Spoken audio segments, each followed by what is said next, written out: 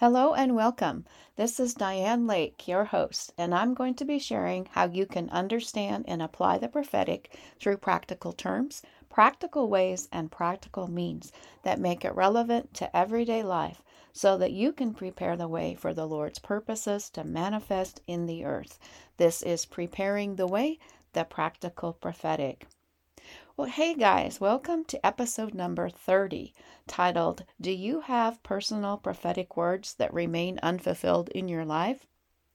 Well, it's good to be back. I've had some of my grown kids home. They're in the military. They don't get home very often. So that means I didn't podcast for a couple of weeks. And then to be honest, the Lord pulled me aside for a time to recover and heal from, there's been some level of betrayal that's happened in our lives, in my life. And I have to respect that. I think the Lord cares more about us than we realize. We want to be busy and doing things for Him and ministering, right? And sometimes the Lord just wants to love on us. So I trust the Lord so explicitly in that. So anyway, I'm glad to be back. So here we are with today's episode, which I hope is intriguing just in the title itself. Now remember, I love hearing from you. You can write me at info@starfireministries.org. And I like to see when themes emerge. And lately what I'm hearing has to do with even what I just talked about, levels of betrayal or being unjustly treated. So I want to say, if that's you, I want to refer you to a couple of older podcasts where I talk about those things. One is titled, Why It's Not Okay When Someone Steals From You. That one is dated December 13th, 2021. And there's one called There Stands Before You an Open Door, dated February 22nd of 21, in which I talk about inner healing, right? Because none of us want to walk around with wounds and baggage and not be effective in our walk in our lives, okay? So another theme I'm hearing in emails that I'm receiving is relative to delay in prophetic words, or even trying to maintain hope when it seems like prophetic words have simply failed. They've not come to pass and they never will. Or it seems like it, right? So that's where that topic is coming from that I want to address today. I think that people are wanting to hear it, and it's a very relevant topic, I believe. And let me say, you're not the lone stranger if you're in this category listening today, because I think if we're honest, we can all think of at least something that we felt the Lord spoke to us, either personally to us prophetically or through another person in the form of a personal prophetic word that has not been fulfilled or not turned out the way we thought it would, right? So let's start with some basic prophetic principles. I am also going to share some testimony and bring you what I feel is an encouraging word towards the end. But let's just start with some principles, all right? So number one, prophetic words are awesome, right? And they can assist us in making life decisions that can't be found. The answers cannot be found just from searching Scripture alone. But be sure that by seeking a prophetic word, you're not trying to substitute seeking God for yourself through things like prayer, fasting, and searching the Scriptures, all right? We cannot replace that. We all have the voice of the Holy Spirit, but we know that prophets have the ability to speak into our lives sometimes when we need it, and we're not hearing it ourselves. So keep that in mind. Now, number two, I would say, remember, this is very important, that the Bible has the highest say in our lives. It is the ultimate authority. Nothing can replace Scripture, all right? No prophetic word that you receive should ever go against the principles and teachings of Scripture, because if it does, it's not legit. That's a real red flag. Number three, when you receive a prophetic word, it activates something in you. All right, so I like to think of a prophetic word as planting a seed. We hear the word, our faith is stirred, and we engage in the circumstances of our life from a little bit different perspective, or maybe a lot different perspective. We might begin to pray differently. We might have more boldness or confidence about some area that we otherwise would not have had.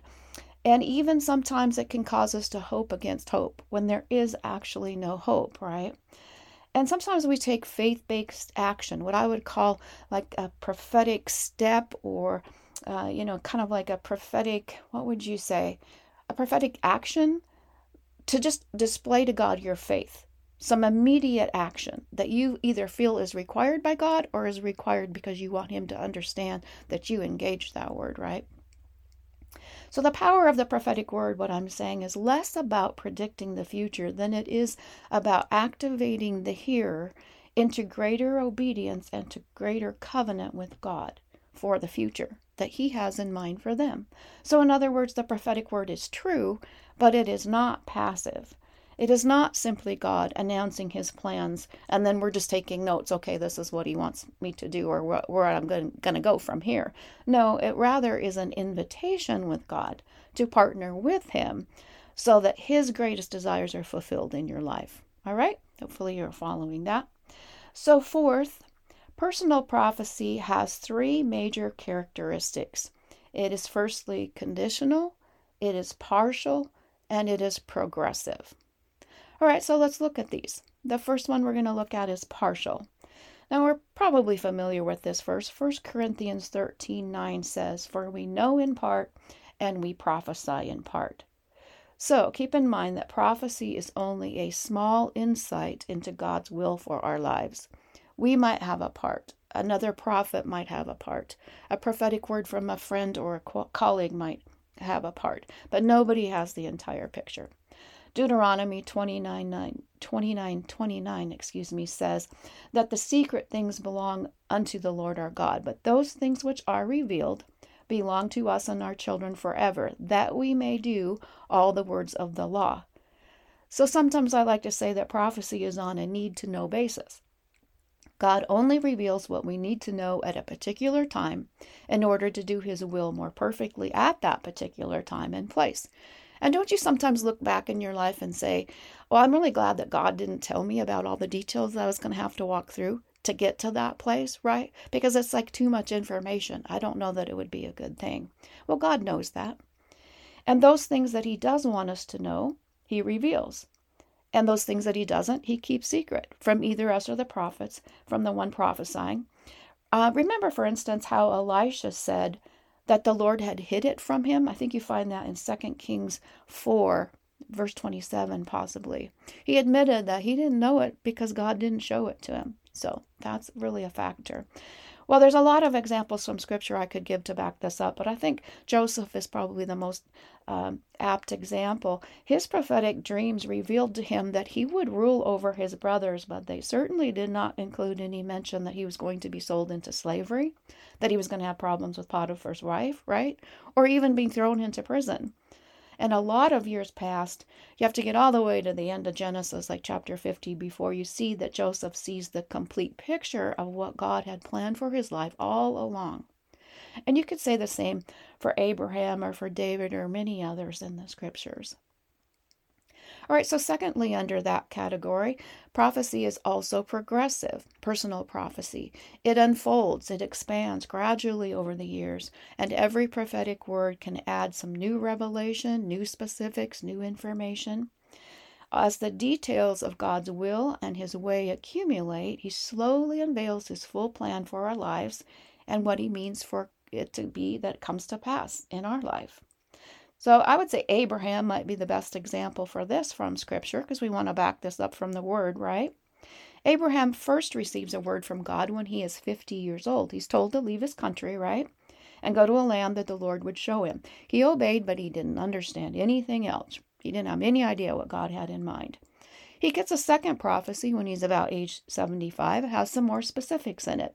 And then this word, the Lord told Abraham that he would make of him a great nation and that through him all the families of the earth would be blessed. That's in Genesis 12:1-5. He then gets a third prophecy in Genesis 12:7. That has to do with God giving his descendants the land of Canaan. There's a fourth prophecy in Genesis 13:14-17. And it talked about God's plan for Abraham's nation to become as numerous as the dust of the earth. And Abraham was also told to look and to walk the length and breadth of that land that he would inherit. A fifth prophecy came in Genesis 15:1-21, and that concerned him telling Abraham that Eliezer was not to be his heir.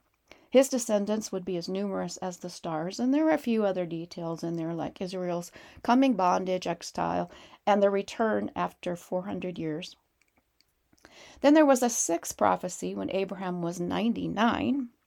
Genesis 17:1-21 details where God added several new and important elements to the prophetic.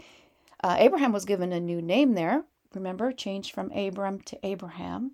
There was a new covenant instituted of circumcision. And now there's an increase in the prophetic. He's told he's going to be the father of many nations, not just a nation. And even Sarah has more specifically been promised that she will be the mother of the promised seed. So it's pretty neat to see that unfold. All right, so another element of the prophetic, the personal prophetic, is that it's conditional. So before we look at that, let's look at the difference between what is conditional prophecy versus what is an unconditional prophecy. So unconditional prophecies relate to God's overall purposes, his ultimate universal plan for humanity. And it can be fulfilled, this plan, on time, but it also can be postponed because it could be based upon man's response to him. All right, so I will illustrate that, but nothing can stop God from eventually fulfilling his predestined prophesied purpose, his unconditional purpose. But like I said, it can be adjusted or rescheduled. Cannot be canceled or revoked, though, or stopped short of fulfillment. Because remember what 2 Peter 3 says, that we are to look for and hasten the day of the Lord. In other words, that second coming is coming. That's a unconditional promise. But we can hasten the day. We can bump up the time frame if we obey God and do everything he says that has to be done to bring him back. Okay, so we're talking about that kind of purpose. Conditional prophecies, on the other hand, are those prophetic promises and declarations that God makes to individuals that can be canceled or altered or reversed or diminished. They can sometimes even completely fail and never be fulfilled. For prophecy of this kind to come to pass, conditional prophecies to come to pass, it requires participation, proper participation and cooperation from the ones who receive it and hear it, okay? So all personal prophecies are conditional. And as an illustration, remember how Saul failed to hear God clearly and to follow through completely on God's instructions to him? 1 Samuel 13:13-14. So even though he had been anointed king by the prophet Samuel, according to God's instructions, that's in 2 Samuel 9:15-10:8, Saul's disobedience negated those promises, right, of his posterity. He was allowed to remain in his position as king for another, I would say, 15 to 20 years, I think. But the sin of his rebellion against that prophetic word was so serious that God removed the Holy Spirit from him. And his royal anointing was transferred to David, right, rather than his own children. You can find that part in 1 Samuel 15:24-16:23. If you want to do the reading up on scripture from your own perspective.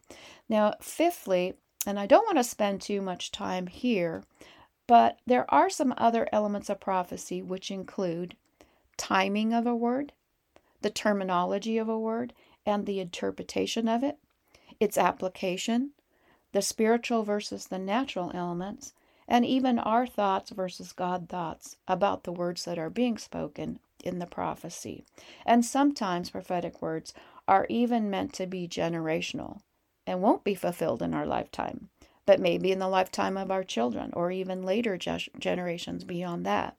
And certainly some of Abraham's prophetic words fall into that category, right? Because even when he died, he hadn't seen quite a number of his prophecies yet come to pass.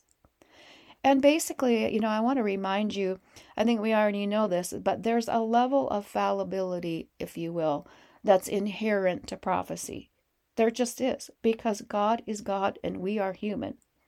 His thoughts are higher than our thoughts. His ways are higher than our ways, says Isaiah 55:8-9. And 2 Peter 3:8 tells us that one day is as 1,000 years with the Lord, right? And 1,000 years as one day. So that tells you a little something about how complicated it can be to interpret the timing of a word and whether or not it has truly come to pass. All right, there's all kinds of complicating factors to personal prophecy. So remember how the religious leaders at the time of Jesus knew the scriptures. They had at that time so well, right? All the prophecies concerning the coming of the Messiah. yet they completely missed his coming to the point that they even crucified him. So that just illustrates that prophecy can be extremely difficult to interpret sometimes, and that most definitely includes prophetic words to a person, an individual, as well as unconditional prophecies about what God has said will ultimately come to pass.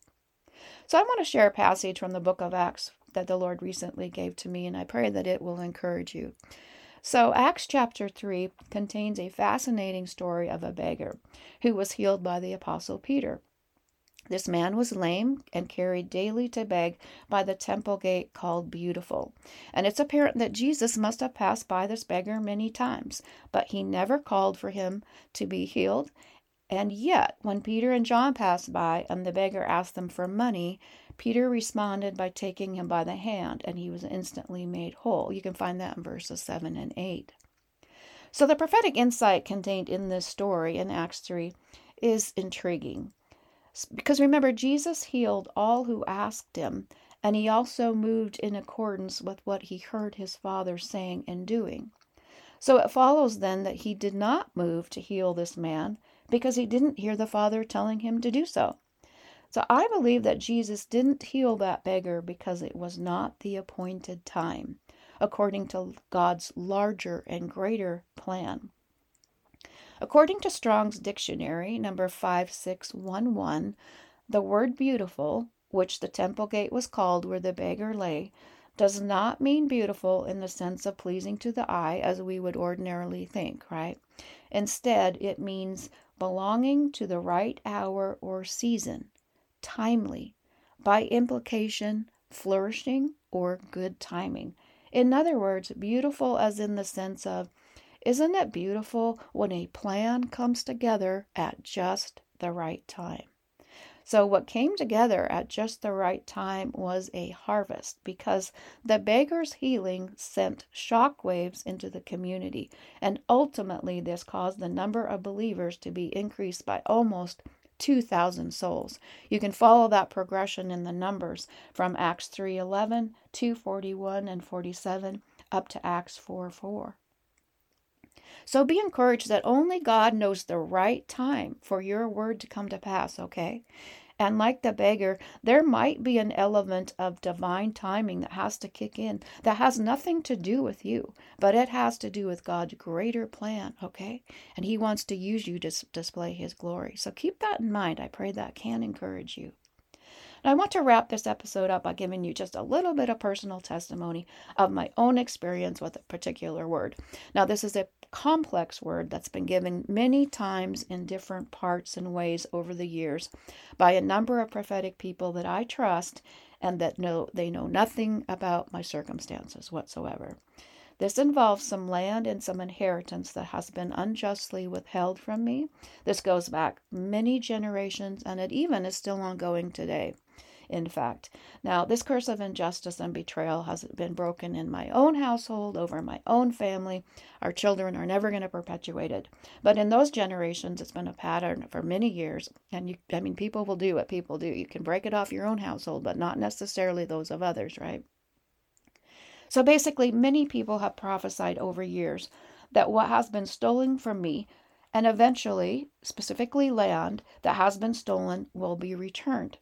And I've heard the Lord say, not even all that long ago, that what has been stolen from me will be returned.